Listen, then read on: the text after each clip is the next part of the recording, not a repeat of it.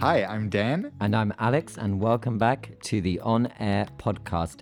Dan, I thought of you this weekend, just gone. Oh, you did? How flattering. It wasn't related to the podcast, and also I shouldn't have to think of you until, of course, podcast recording day, which is the day before the episode drops. But I thought of you because I got this in my inbox. I'm going to read it to you now.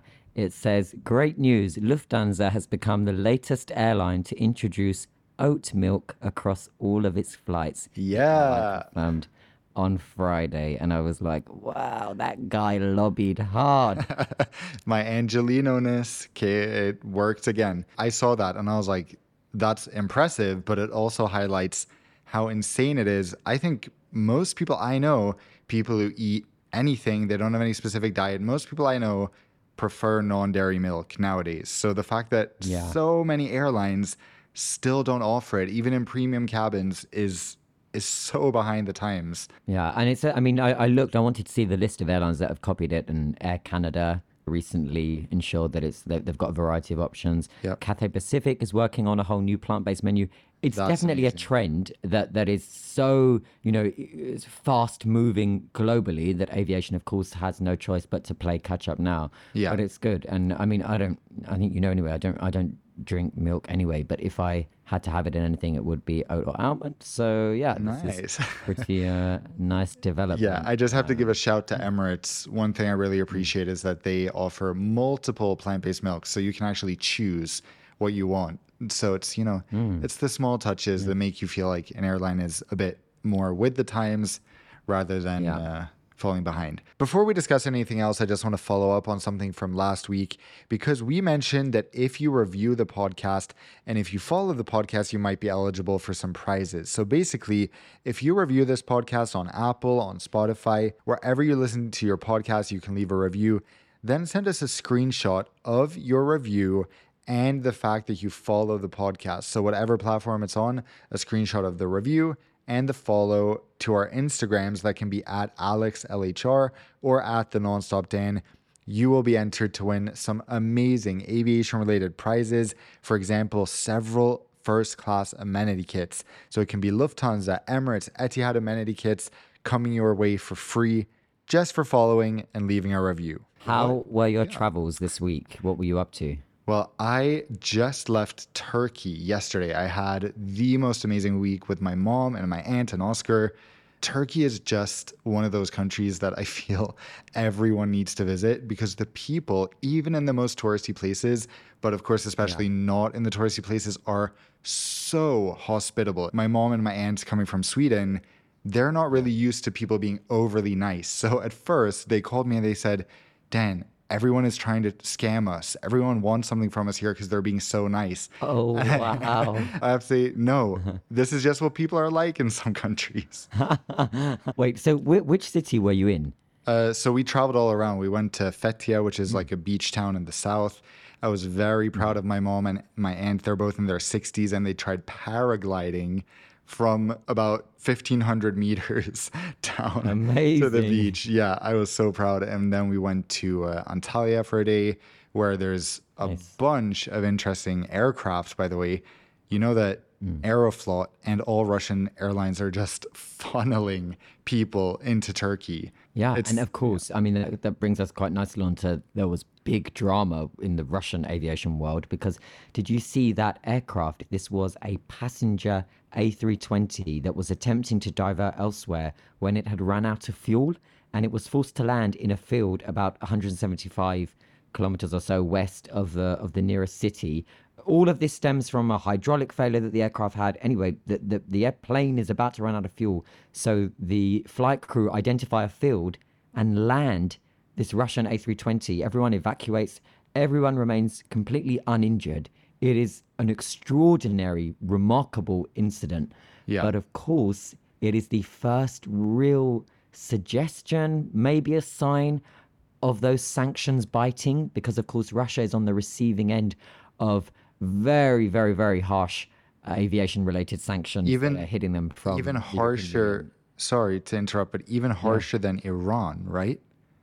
From what I understand. So it is the most extreme package of sanctions, as they refer to them, from the EU, but also from the US. And the impact that it has on aviation spare parts and on aviation maintenance means that Russian airlines, which operate a whole wide variety of European and American planes from Airbus and Boeing, they're unable to obtain those spares. And many in the beginning of the war with Ukraine were predicting that Russian airliners will simply be unable to fly. I mean, they've been flying for quite a while and things have been pretty fine. But this maybe it was a coincidence. Maybe it was the first suggestion of, are these aircraft in need of maintenance? And a hydraulic failure is leading now to, you've got passenger jets landing in fields, something quite unprecedented. It was an amazing landing. It looked so smooth and everyone made it. So that's the important thing. And just going back to, taxiing around Antalya Airport, you see Aeroflot 777s, 737s, A321s flying from every city in Russia. So they are using these planes. In Istanbul, I saw like 4 or 5 Aeroflot planes on the ground at the same time. So they're not really resting their fleet, even though they don't have spare parts. They don't have the maintenance they need. They are flying them as much as they can. So right now, there's still a lot of capacity to the places where Russians can fly. And Turkish, oh my God, have you seen that they pulled out almost all their seats from a few normal 777s, left one row, I think, of business, maybe none, and put a full-on dense economy class configuration without entertainment, the densest type they have. I think it's approaching 500 seats on a 777 that they're shuttling back and forth between Moscow, St. Petersburg, a few other Russian cities. This was unbelievable. Yeah. At first, I couldn't understand what it was for, but it's for those flights to certain Russian destinations. It's used only on Russian flights, mainly to southern Turkey. So, I mean, there's some airports, like we flew into Dalaman, a pretty small airport, definitely doesn't get many wide bodies. And then you have multiple daily Turkish 777s flying to Russia. So Turkey said, ka-ching. The whole situation is very fascinating. Moving away from that amazing trip. And in the lounge, as we were leaving, a Kuwaiti listener came up to me, the first person I've ever heard in person say they loved the podcast. So I was just so excited. Yeah, that's cool. It was cool. so cool. That's not bad for 2 episodes in. No. This is going to be the third, but that's cool. Okay, this is something that I thought of earlier in the week, and I wanted to ask you, given that you're in the middle of your travels anyway, when you are flying purely for leisure, which I know you don't often do, but you had just done with your family, are you taking your laptop with you? Does your bag look like in terms of devices? Because this is something that, I mean, even in the summer that we just had now, when I was traveling with my mum and sister, even if the trip was only for a few days, it just felt like I couldn't leave the laptop. And then there was a few trips where I thought, no, I can. It's 72 hours. It's purely leisure. It's over a weekend. Let go. Well, I like the philosophy of letting go, but I just feel like you can't. Working online or being self-employed or broadcasting or podcasting, whatever you do, I have to bring it. I bring a microphone. I bring big headphones. My suitcase is just filled, and security hates me for it. There's always some device that's hidden somewhere, a Kindle or a tablet. I never know if you have to take the Kindle out. I mean, some airports say yes, some airports say no. I take it out. They tell me, put it back in. And you know what I love? This trip, both in my origin and my connecting city from Turkey, I had one of those brand new scanners where you don't have to take out your liquids. You don't have to take out any electronics. So good. I am excited for the future when it comes to that. And I think it's also a bit of a safety benefit, right? Because when you don't have to even open your bag, no one's going to go snooping in your bag like we saw in Miami this summer, right? Or when did the TSA start stealing people's stuff? Of course, last episode we were speaking about the way in which security, plays out and the risks for passengers in terms of the interactions can often not be very nice, but also the risks with your belongings and them being handled and either the passenger forgetting or, worst case scenario, having something stolen. So we published that. Then literally over the weekend, CCTV footage is released from Miami Airport showing the TSA, who is the organization in the US, to the listeners that don't know, that are responsible for the security across the air transport network, across airports around the United States. It shows personnel seeing bags come through the scanners far earlier than the passengers who are stuck in a queue behind waiting to be able to pass through one at a time. Meanwhile, their bags are sitting there. And these personnel are going over and literally helping themselves. Jewelry, money, watches. They're just quickly going into bags and taking things. It is horrible. That gives me confirms, goosebumps because it's literally, they are security. They are there Yeah. to take Yeah. care of everyone's well-being and safety, not to steal stuff. And in the US, this was a red flag because they always tell you, you need to be the one to push your bag into the scanner. That's what I'm used to every time. Push your bag. No, you need to stay here until your bag goes in. So I guess there's a reason that precaution exists. That's not the same in Europe, is it? That's No. not the same in Europe, because in Europe, they're always forcing me, sir, go through, sir, you can go through. And I am always politely saying, that's fine, thank you, I'll just wait. And, let other people in front of me, because I like to time my going through the scanner at the exact same time as the bag going through, so we can be traveling in parallel rather than, be separated for too long. But I found that across Europe, they actually get funny about this. It's almost as if it's an issue that you want to wait to go through, despite me not doing anything other than allowing others to go in front of me. So it's interesting that you say that in the US, they actually have been telling you, you have to be the one to push your bag through, which obviously didn't happen here. I tweeted out this video on Twitter, or on X as it's now known, and the response was really big. And people were quote tweeting this saying, we knew this happened to me, this happened to my relative, this is why you should never be separated for too long from your bag, and so on and so on. So this is an issue, but it's just so horrible to have this CCTV footage confirm our worst nightmare and our suspicions as well. Do you want to hear a horrifying anecdote I have? This just made me think of my little brother. He's in the US. He has an American girlfriend.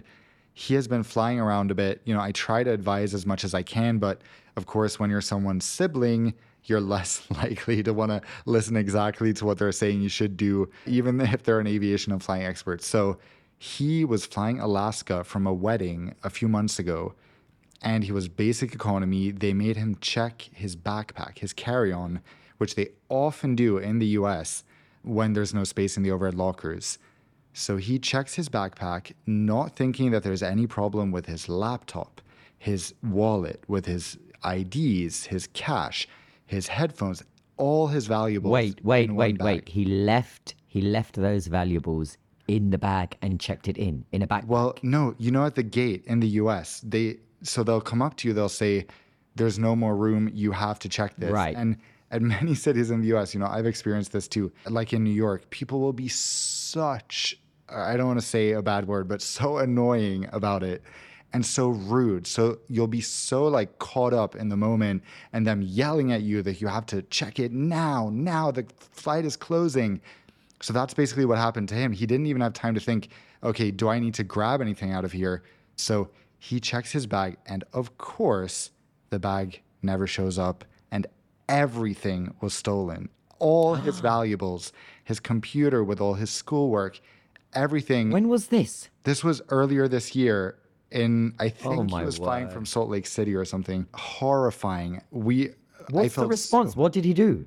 Well, he contacted Alaska. They said, sorry, we're not responsible for any valuables in your checked luggage, it almost makes my skin crawl now, because it's they're the ones who forced him to check a backpack. That's horrifying. Yeah. That's horrible. The reality is a lot of people will have been in a scenario before where they have to force, gate check, as they call it. And again, it's very popular technique from the European low-cost carriers as well. It's interesting. A few weeks ago, was at Airbus headquarters in Toulouse, and they were discussing the number of airlines now, for example, Swiss, that have these short-haul Airbus A320s, the likes that are in service all over the world. To put things into context, one Airbus A320 either lands or takes off every 2.5 seconds. They are everywhere. So some of Swiss's A320s have had this refit done to the cabin, where now they have they call them the XL bins, so the overhead lockers. And basically it means that every single passenger is able to put an entire piece of luggage, so either those cabin trolley bags or a backpack or so on, into the overhead lockers, even if the flight is absolutely at max capacity, and every bag can be accommodated because That's the how bins it have should room be. for all. And a lot of airlines are doing this. United has that on some of its aircraft, I know, over in the US. I've noticed. I boarded a Right. Delta, or I've flown the Delta A320s a few times. The first time I boarded, I was like, what are these lockers? They're halfway down to the seat. They are massive. They are. They're halfway down. You're right. It's so they are huge, but it means that all bags can be accommodated.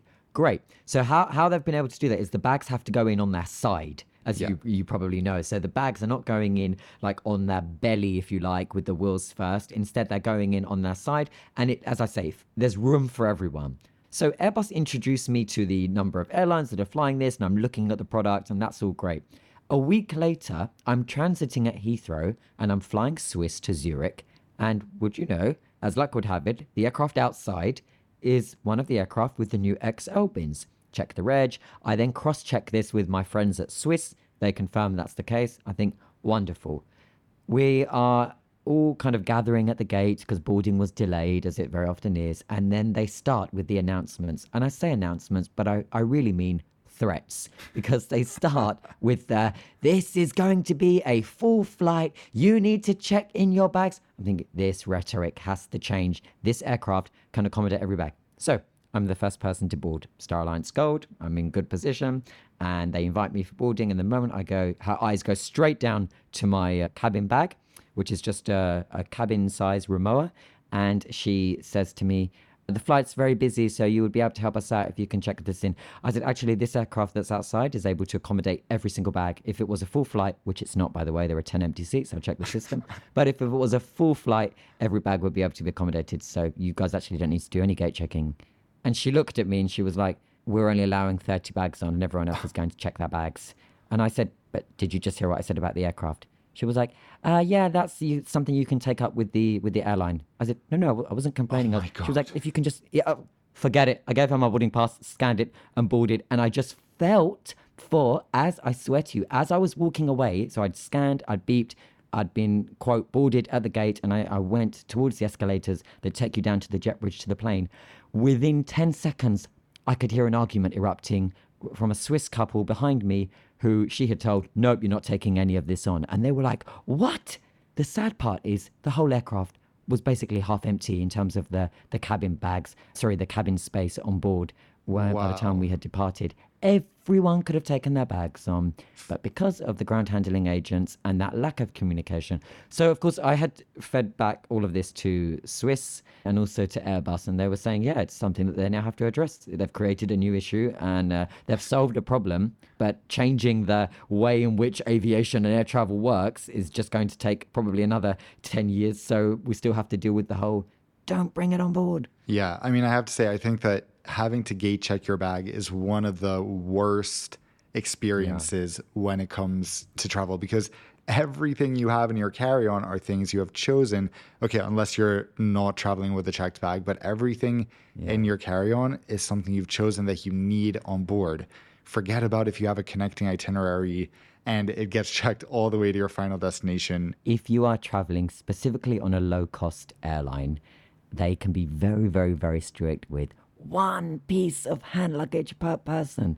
You know, we all know these airlines that do this. For years, and I'm only sharing this with you, the listeners now. And Alex is whispering because it's a secret. Well, like I said, we don't want this shared too far and wide. For years, I would always get around that rule by carrying extra large world duty-free carrier bags in my bag, and then I would have an additional briefcase or a duffel bag or just, something that I had acquired on the trip over the weekend. And at the gate, I would put all of my additional pieces of luggage, whether it was a duffel bag, as I say, or a briefcase or a laptop bag or so on, into the duty-free bag.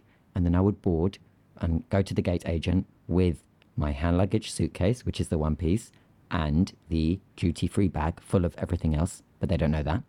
And they would go to say something, and then they would realize it's a duty-free bag. Of course, you are allowed to shop in airports. This is what airports are basically, malls. and I would get on board. And the moment I would pass, and they'd say, okay, and I'd start walking to the jet bridge, then I'd take everything back out, put my duffel bag over my shoulder again, take my laptop bag out, and then board with about 10 pieces, and so on, if I had that many. And this worked for years, commuting to and from almost every weekend, to and from Southern Europe, predominantly on low-cost carriers. So it's something that I think I had still told Dan works. about years ago. It still works. It definitely still works. I started doing I don't know it. about after this episode, but Yeah, I started doing it in 2016, I think, after you told me about it. Also, if you don't have a bag, I just ask for a bag. Sometimes they give it for free, or you can buy one very cheaply. And sometimes what I do, if the bag is really full, I'll buy like a box of chocolates or something to put at the very top. And then below it is just all my random junk. So you're actually worried that they are inspecting the contents of that bag. I was never worried. I just held it closed. I wasn't justifying. I promise there's chocolates in here. I would go to if I lost that duty-free bag in the mix of traveling, I would go and, as you say, buy a bottle of water and say, can I have the largest bag that you have, please?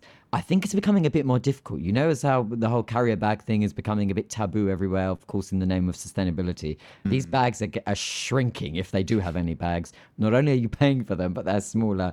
And then, of course, you've got the paper bags, and I'm thinking, the paper bags can't hold the weight of the duffel bag. So, this is what I'm saying. Over the last 10 years, it worked really well, but definitely, if I was in this scenario now, it's getting a little bit more difficult. Yeah. So back to your flight. How was Heathrow, other than the annoying people at the gate or the people who just weren't up to date on the aircraft outside? How was the rest of the experience? Because last week I posted a video where I said Heathrow is the worst airport in Europe, in my opinion. And many people agreed. I don't think but it's many the other I don't people think it's went, the worst airport. I don't think it's the worst airport in Europe. For me, it's the worst major airport. And I can tell you why, but if you want, or we can hear you talk first. But I have a long list of reasons that I think it is. I'll keep mine brief, okay? I think when Heathrow works well, it works well, and I can get through Terminal 5 and Terminal 4, which are the terminals that I travel through the most at Heathrow, really quickly.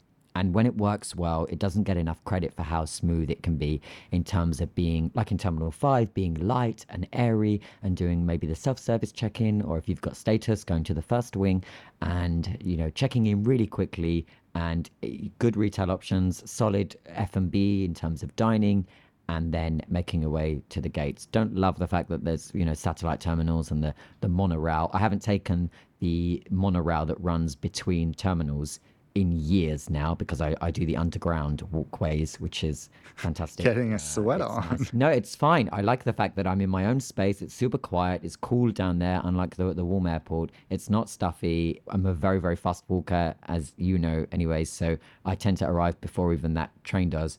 So Heathrow, when it works well, it works well. When it doesn't work well, it is a show completely. Yeah, and as the Brits say, the most common thing I've heard about Heathrow and British Airways is it's a disgrace. That's the word I hear all the time. And when it goes wrong, it is. Yeah, exactly. Go on, why do you hate it? Okay. I agree that when it goes right, it's actually a nice airport. I think Heathrow has some of the best stores in the world. I love that there are pharmacies everywhere. You can buy stuff at Boots. You can buy Pret. There's all types of nice, easy to go things that you don't find at many other airports. But I just think the big problem is how often things don't go right. Things go wrong at all airports. Paris Charles de Gaulle is notoriously pretty horrible. Frankfurt has its problems. But for me, it's just that the frequency with which things go wrong at Heathrow is far too much. And especially if you're connecting there, which I think many people who originate in the UK miss, that's when you're even more prone to have issues, because suddenly you have 2 Heathrow flights rather than 1. I would never connect there. That's just my rule. I wouldn't connect at Heathrow. And as someone who doesn't live in the UK, all I'm doing is connecting at Heathrow. Yeah, for example, the most common thing I think most people who have flown to and from Heathrow will know is slot delays, which really doesn't happen at other European airports, where boarding will be 5 minutes late. Everyone's on the plane. It okay, does. our next takeoff slot is in 45 minutes. You get the slot delays at other European airports. France dominates the rest of Europe's slot delays because of French air traffic controls. But isn't that excluding French flights. Isn't that the whole problem? That the French Yeah, which ATC is what allows French flights. exactly. So the actually Michael O'Leary, the very outspoken CEO of Ryanair, he is actively lobbying and applying pressure to the European Commission to say that it's just not fair that when French air traffic controllers strike, you best believe that the flights that are to and from France are almost always fine. But the flights that overfly France, well, may the odds be ever in your favor, because when those guys are on strike, which is very often, it can cause a lot of disruption, as we've both been on the receiving end of. Yes. So back to Heathrow. There is slots that affect flights to and from London, not overflying London. There are, of course, all types of mechanical issues. So just to give some context, the past like 6 trips I've had through Heathrow, every single time there has been either a 30 to 1 hour wait, 30 minute, not 30 hour, 30 minute to 1 hour wait for a gate because either there's an aircraft that's late pushing back or there's some issue with the jetway. So we've had to sit on the ground and wait for ages. That will not happen at airports where they have more bus gates. I'm not saying I love bus gates, but in Frankfurt, for example, they'll send you to a bus gate if that's the case. Wait, but okay, you are the American on the podcast, right? I hate very bus idea, gates. the very idea of arriving and the pilot announcing, we can't park at the moment, we can't reach our stand because it's unavailable because of an aircraft in the way. That's a US thing. Yeah, I mean, because these places don't have more bus gates. So in the US, bus gates are almost non-existent, which I don't understand because I don't want to be sitting for ages waiting for a gate when you can just take a bus, although buses aren't great. But it's just these cumulative problems. So then several times, I think twice in the last year, I've had to wait over an hour for my checked bag, even if it has a priority tag. Or a few weeks ago, I was flying through London. There was one immigration officer and all the fast gates were closed. So one person you can imagine. What terminal was that? Because you've That was got an Terminal American 3 passport, so toward the evening. So it was, you can use them at the e-gates, right? As an American. and I have a Swedish passport, which also works at the e-gates. Of course. Yeah. Right. So they love to close the e-gates, as you've told me many times as well. Of course, in 2021, I think I was stuck when there was a meltdown of the e-gates. And they told us when we landed on British Airways from Madrid that we would be waiting 4 hours on the aircraft because the terminal was too congested. It's just always these types of things that have never happened to me anywhere else, but it seems to happen every time I'm at Heathrow. Like, sure, there might be a delay in one of these areas in Paris now and then, and Paris is a nightmare in many other ways, getting between terminals. I avoid it entirely. Yeah, but getting between terminals at Heathrow is not a very joyous thing wouldn't do that, either. though. Yeah. Yeah. So it's, I mean, I want to ask you, and we said that the podcast is also, therapy. Therapy. for yeah, you. you can tell. So I want to ask my you, do you frustration. think that this Heathrow trauma, do you think it comes from a place of, or related to the fact that, were you not, if I remember correctly, stuck and stranded between glass doors at Heathrow Airport one time? Yeah, so that was just another thing to add to the list. I was the last to get off an aircraft one time. I was chatting with the crew. I didn't wait a long time. I was like, 2 okay, that minutes. means it was your fault. It was like 2 minutes after the last person left. And then I get off, there's not a person in sight. And I'm stuck between the door closes behind me to the jetway. And I'm in this little area with no one else in sight. And I'm like, shouldn't boarding be starting soon for this flight?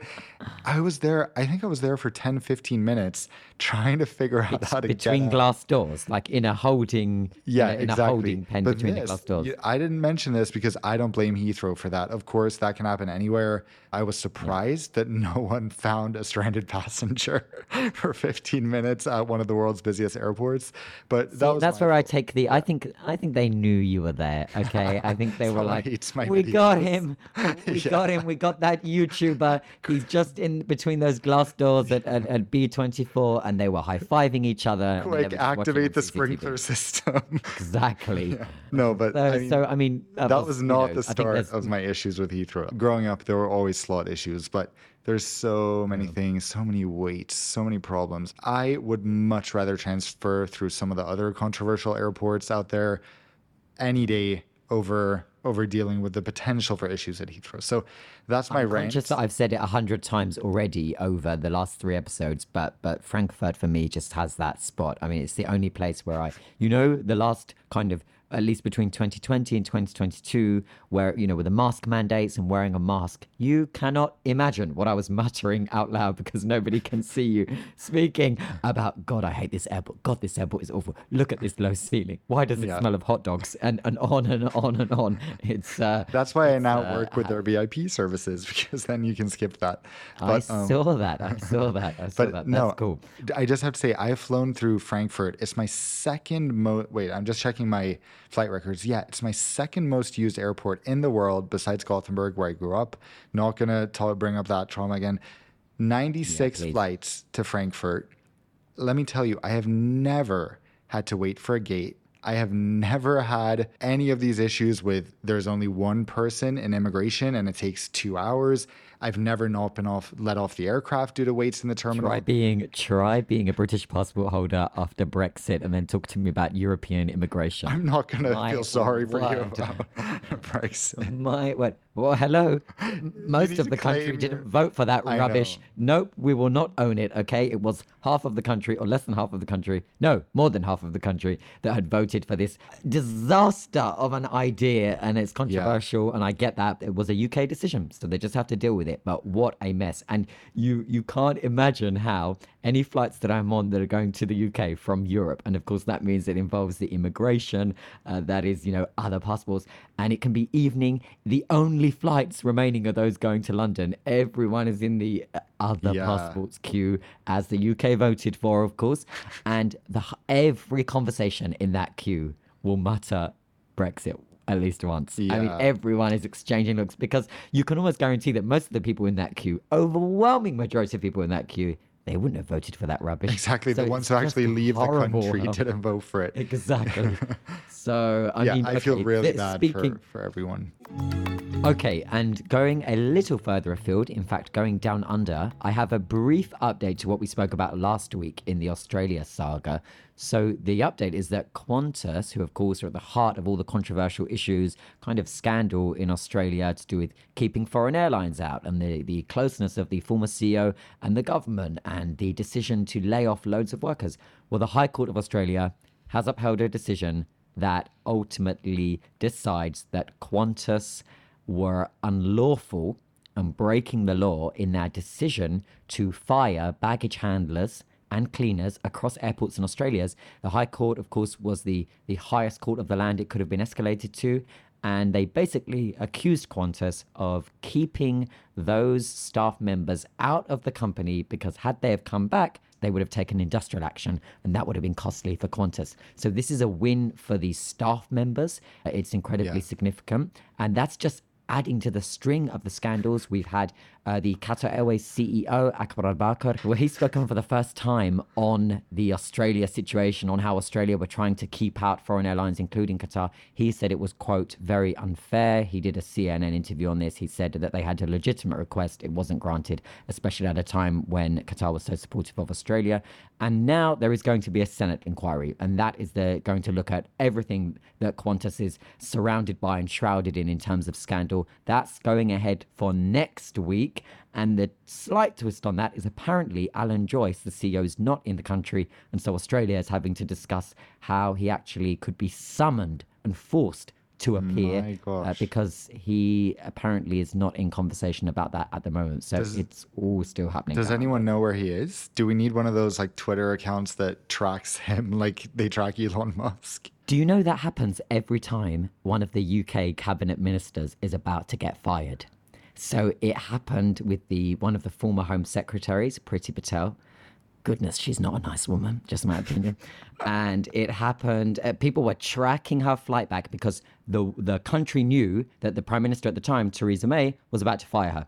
So Flight Radar was going crazy. The whole world were watching this flight that didn't have Wi-Fi, because you could tell that the aircraft she was on, she didn't have Wi-Fi. So everyone was thinking, oh my goodness, when she lands, she's getting sacked by the Prime Minister. And it happened again last year when the chancellor at the time, who was the chancellor for 5 minutes of the UK, Kwasi Kwarteng, when he crashed the UK market, made everyone's mortgages double or triple, the pound fell to its lowest level in recent modern history, and he was on his way back from the US, and everyone was tracking this A380 British Airways plane. And I actually had to do an interview after as to why is it that the UK loves nothing more than to track a flight of an incoming cabinet minister set to be fired, because it's now a trend. Oh gosh, this kind of nicely brings us into our next topic where we're going to discuss, because you made me think of something entirely not political, but the fact that everyone has been tracking Taylor Swift's private jet, and she is apparently the US celebrity who uses her private jet the most. So it's like an insane amount of usage. Granted, she doesn't really talk that much about the environment and sustainability, but people are very quick to notice when someone is doing something that is very unsustainable, like just using their jet to fly everywhere. And nowadays, it's pretty easy to track anyone. So that just adds another interesting layer to being a public figure.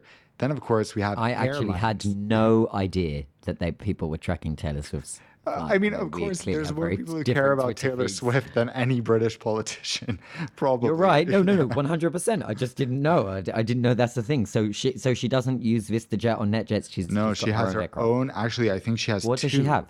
Oh, I'm not sure, because she has two. So she has her old one, which she uses as a decoy many times. So she'll have someone who looks like her step off the first one. All the media leaves, the helicopter leaves, and then she gets off the next one, maybe at another airport in the same city or whatever it is. No. It's such a crazy system, and she's just flying everyone around. She lets her friends borrow her jet. So I think it was something like her jet had taken almost 300 flights last year alone for one person's private jet. Crazy, crazy. So that brings us to the airlines, and what they are trying, of course, they're flying a lot more than Taylor Swift, but they also have a lot more passengers on board.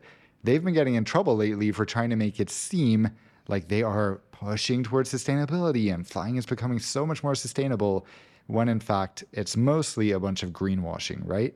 Yeah, and the greenwashing is something that specifically European countries are hitting airlines with. In some cases, they're even facing legal action because, as we know, that aviation must decarbonize and has this journey towards being able to fly more sustainably. And we will definitely dive into that topic on one of the episodes to have a look at if it's even achievable.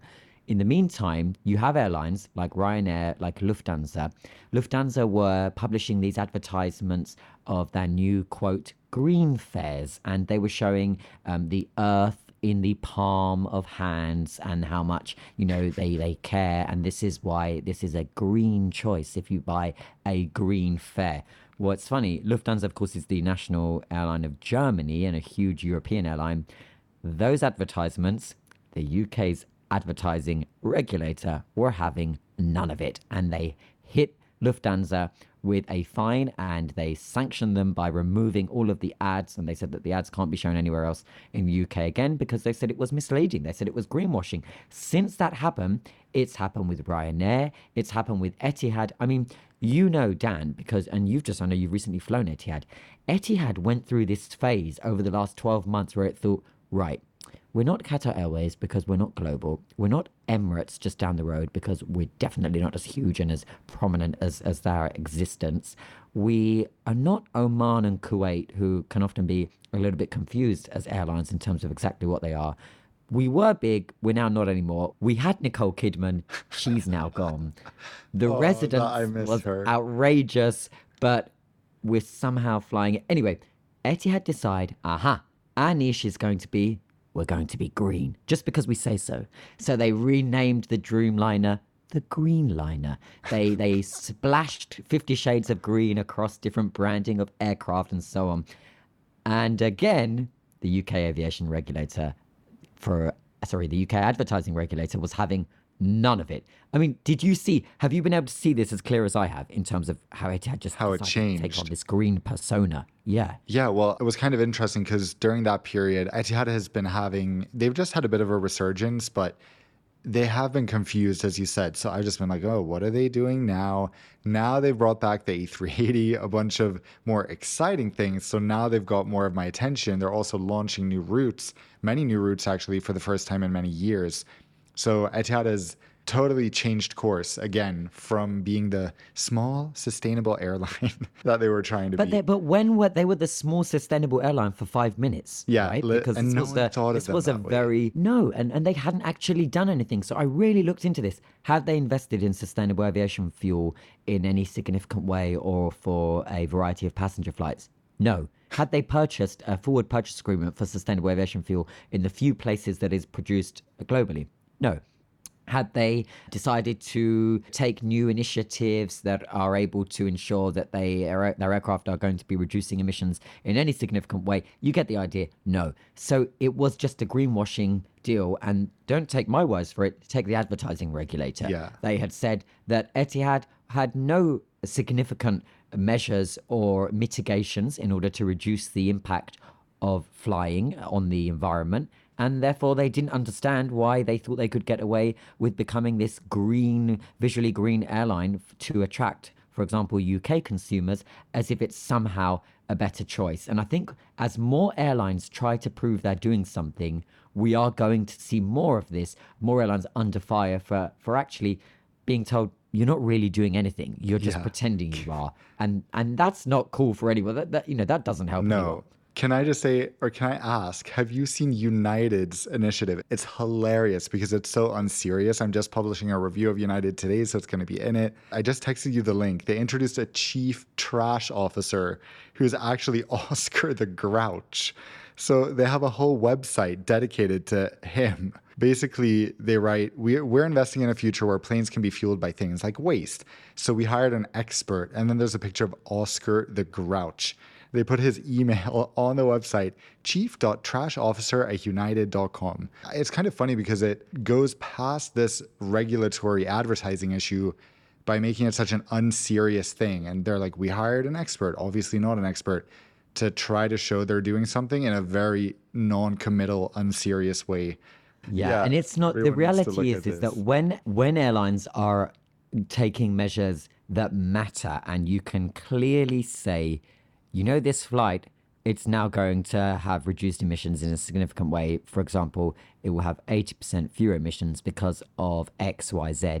At that point, they won't need to bother with this rubbish, because just by having a solid, and when I say they won't need to bother with this rubbish, they won't need to bother with having to create these silly initiatives that don't mean much. They will be able to state as fact, here's what we've done. And now you no longer have to feel bad. And we will get there. And as I say, we'll take a deeper dive into the world of if sustainable air travel is even an achievable thing, which thankfully, in a nutshell, eventually it will be. Yeah. But One thing to say it seems a bit desperate when they do this. Yeah, for a future episode also, for me, one of the most interesting discussion points when it comes to sustainability, because I know it can seem a bit hopeless or dreary or whatever it is low-cost airlines versus full-service airlines. So they're both arguing with each other. Low-cost airlines are saying, we're the most sustainable way of flying. We fit the most people into a plane. We get them where they need to go. Meanwhile, full-service airlines are saying low-cost airlines are making travel too cheap and polluting by making more people fly. So that's a really interesting discussion we'll have to save for a future episode, because I think we need to get to some listener questions. Yes, let's get to the questions. Okay, so this question is from Khalid. He says, why are there no flights from Heathrow or Sydney during the night? Surely, if these are hub airports, it should be open 24 hours like other hubs around the world. So this is quite an easy question to answer. I'll take it. So the quick answer is that they have nighttime curfews, and they're very, very strict. And the nighttime curfews are in place to prevent noise pollution, to allow the local residents to sleep. Heathrow, at least Heathrow I'll speak about, doesn't actually close. A handful of aircraft still arrive, but airlines are prevented from actively scheduling flights that depart or arrive during the night. The earliest arrival at Heathrow that's a scheduled arrival tends to come from the Far East, and it's still in the hour of 4 a.m. And if you think that the delayed departures might not leave until after 11, closer to midnight, that's only about 4 hours with no scheduled departure and arrivals. So it just gives the nearby residents a bit of a break. One thing about this, Dan, that I want to let you know about is that a few years ago, there were over 87,000 noise complaints for Heathrow Airport over the course of 12 months. But 40,000 of them were from the same 10 people. No. So you had 10 people successfully registering 50% of all noise complaints of Heathrow Airport over the course of 12 months. You live close to an airport. You knew you were renting or buying close to an airport. So what is there to complain about? You know it's happening. This is always the debate. Who was there first? I mean, it's that kind of chicken egg. But also, it's always interesting whenever Heathrow noise complaints is in the news, you always have camera crews and reporters go down and they'll ask a person who lives nearby, they'll doorstep them and they'll say, what's the impact on all this flight noise? And they'll show something like a gas guzzling A340, on minimums ready to arrive. And of course, A340s are extremely loud, but they're barely flying anywhere anymore. But of course, that's what gets the hit. And the person will say, oh, I can't deal with the noise, and I don't want to diminish, by the way, the impact of noise pollution, but they will say that they can't deal with the noise and it's really disruptive. And then almost always the reporter will say, where do you work? And they'll say, oh, at cargo at the airport. Or in the catering facility, also at the airport. Yeah. Or, we're down near air traffic control at the airport. So it's always, it happens every time. The airport is the employer, but at the same time, they're actively campaigning to have this airport closed. So they want to lose their job, basically. I don't know. Every single time it's in the news, it happens. You can almost guarantee it's all over YouTube. Let's go to the second question. Okay. I just want to say I've lived in many loud places. Like in college, I lived on a crazy loud street in San Francisco with homeless people shouting through the night with trams going by. I mean, you know where you live. You just have to wear earplugs. I would love to live close to Heathrow to see those planes every day, to be close because it's convenient. Well, not necessarily close to Heathrow, actually, but an airport. You can answer me this. It's slightly off topic, but it's related. Right. You are essentially half New Yorker. Yeah. Okay. What is the deal with the horns in the cars at night? Why?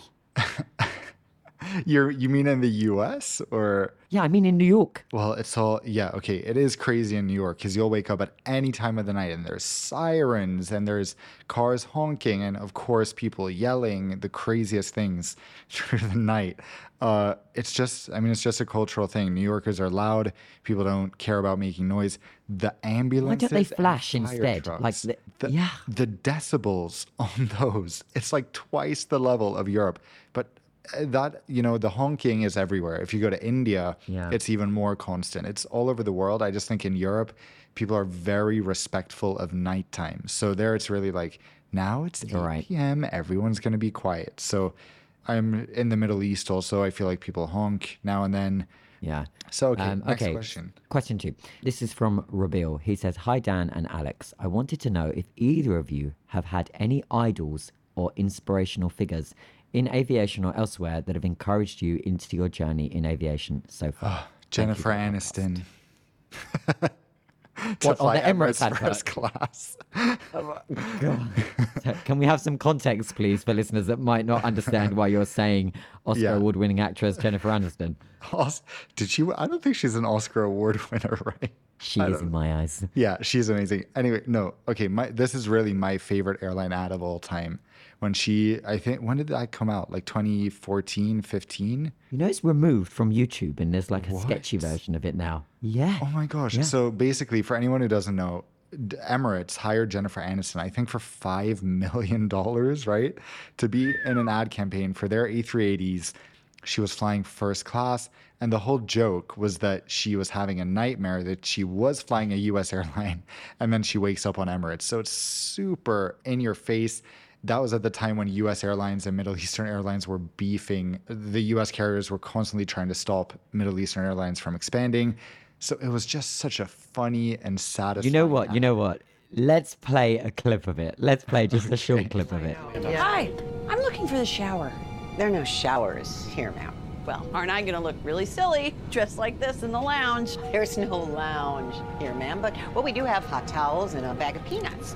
You have showers. Emirates planes have showers and lounges. This isn't an Emirates plane, ma'am. No. There's no shower? No. And you have no lounge? Why are you laughing like that? You're killing me. I love it. I think it perfectly captured, especially what happens when Americans or US based travelers fly Gulf carriers. Yes. Because I tend to find they tend to be the most excited. Like Americans get in touch with me and say, based in Doha, that's where like the aircraft are on another level and blah, blah, blah. And, But I also find it so funny the things they react to. Like, it's never the things I react to. Like, wow, the cabin crew kneeled to serve me my welcome drink. Like, those sort of fine things are just like, wow, they have towels in the bathrooms. Or like the most basic things. Like, wow, they actually have soap. And Dan offends the entire United States. America, I love you. I'm going to move to the US one day, and I'm not going to be welcome. Okay. Okay. No, seriously. You didn't obviously, answer the question. I know. You didn't answer I know. the question. I know. Right. Well, God. look, the interest in planes doesn't come from a specific person. I will say the interest in starting a YouTube channel came from people who I'm sure no one listening will. Okay, I'm not going to roast these people because I admired them, but there were a few early aviation YouTubers back when I started my channel in 2009 who really inspired me to pursue my interest more and to start a YouTube channel. They were called like John 5700, Roald Griffin, I think. Yeah, you can Google these people. They had really OG flight simulation videos, and that really inspired 11 or 12-year-old Dan. That's sweet. For me, I remember being 8 years old and my mum coming into my room and handing me Richard Branson's short read book. It was only about 100 pages. Just as you do with any 8-year-old. Well, she knew that I was an avid reader and was obsessed with aviation. And she handed me Richard Branson's book. And as I say, it was an easy read, 100 pages. And it was called Screw It, Let's Do It. By the way, I still highly recommend this book even today. And she said to me, I think you're really going to like this. And of course, I loved it because Richard Branson was the first person that I can remember reading and thinking, oh my word, the way he speaks about his passion for aviation was exactly what I had felt. And he had said that it was something that just got in your veins and this desire for flight and all things air travel and the whole ecosystem. And my eyes were huge reading this, and I was only 8. Wow. And so I put it in my school bag and took it to school. And we had this like planned reading hour, let's say. And I took out the book and was reading along with the rest of my classmates. And the teacher comes over, looks at the book, and she was like, this is an adult read because it has the S word in it. So she confiscated it. She confiscated British entrepreneur Richard Branson's book, who was inspiring me at 8 years old of his love for commercial aviation and how he started Virgin Atlantic, because she was too small-minded to realize that my mind was going crazy reading this, and it was, opening my eyes to this world that I knew I already loved. I mean, what a poor move on her part. Anyway, I got the book back at the end of the day. We laughed about it at home, how it was confiscated, continued reading it. So I'm always grateful that my mum had given me that book at 8 years old, because it was definitely a defining moment for me with Richard Branson's book. And I got to tell Richard Branson this story when I met him in 2017. Okay, flex. I met him at one of the air shows. I feel like Richard nice Branson is the type of person, if you had sent him a message about this, sent him a letter, I guess, in those days, he's the type of person who would have come to your school, into your classroom, like lifted you up and carried you out of the classroom. I'm going to save you, little boy. Okay, anyway. And we would have both said the S word because it was so controversial for the teacher. I mean, ridiculous. Yeah. So now, I think we have time for one last question. Yeah, let's do it. This says, okay, with many airlines now using smaller aircraft on longer routes, and this person is Aaron, he's put, for example, I've just flown a TAP Air Portugal A321 long range across the Atlantic, my first time. Would both of you always prefer a larger aircraft for long haul routes or a smaller aircraft can be just as comfortable. Thank you. My brain is going triggered. Gothenburg triggered. A321 Neo LR is made for Excuse cities me, like Gothenburg is banned from episode 3 because of the number of times it was mentioned in episode 2. Yeah, we're so not you can gonna answer talk the about question without the G word. Okay, so let's use another example. Like, what's another secondary city? I can't think of any because. Well, no, he's asking, what would you prefer? What would you prefer? mean, Like, are you fine for either or what? If I could fly direct, I would choose a narrow body. But if I had to connect, of course, I would try to get a wide body instead. I would never choose to connect to a narrow body flight if possible. I would always try for the largest aircraft on the route, depending on product. But I think Even if you had forgetting to product connect. for a minute, no, maybe the direct option. Well, the narrow body would have to have a. The reality is this: wide body aircraft tend to be much more comfortable in all cabin classes. Okay, Yeah. that's why people love the A380 because you probably can't have a more comfortable economy class experience than on an Airbus A380. That's the super jumbo from Airbus, the largest commercial aircraft in the skies. So my quick answer is that I think usually when it comes to aircraft in all cabin classes, the larger the better. But Can of I actually course, bring up there are one specifics that- exception? If you're going to fly premium economy, I think a narrow body might actually be better because, for example, SAS, they have a 2-2 configuration in premium economy, which is basically equivalent to US first class. Most airlines, business class on their shorter range flights. That's a lot better than actually, that's going to be a wider seat than you find on many wide bodies. For example, most airlines on A350s, although the aircraft is 333, while an A320 is 3-3, they will have 2 seats by the windows, 4 seats in the middle, and 2 seats by the other windows in premium economy. So they're actually squeezing in much more seats than they do in premium economy on narrow bodies. So that's maybe the one It's true. exception. You have to. Trust me, there are more exceptions. And then, of course, you've got the airlines that put the premium economy on the upper deck of the A380 at the rear, like British Airways. That can be really comfortable with the extra space that the upper deck of the A380 has. So it's difficult to answer, but that was my brief with that. And with that, I think we shall wrap up today's episode. If you haven't already, please either like, follow, or subscribe the podcast wherever you get your podcasts. And also, if you're able to leave a review, that would be fantastic as it helps others find the podcast. As we know, so many new listeners have over the last week, and that is down to you either subscribing, sharing the links, and telling Of course, recommending the podcast to other people who may like aviation or who may like any of the types of things we discuss. By the way, don't forget, if you do leave a review and you send us a screenshot of the review, of your star rating, and that you follow the podcast, you'll be entered to win some really awesome prizes from all types of luxury flights. So yeah, don't forget about that. Send them to us on Instagram. As we always say, please send us questions, your thoughts on this episode, wherever you want to reach out to us on social media. On that note, thank you so much for listening, guys. It's been great to spend this time with you. And we shall see you next week on air. Bye-bye. See you later.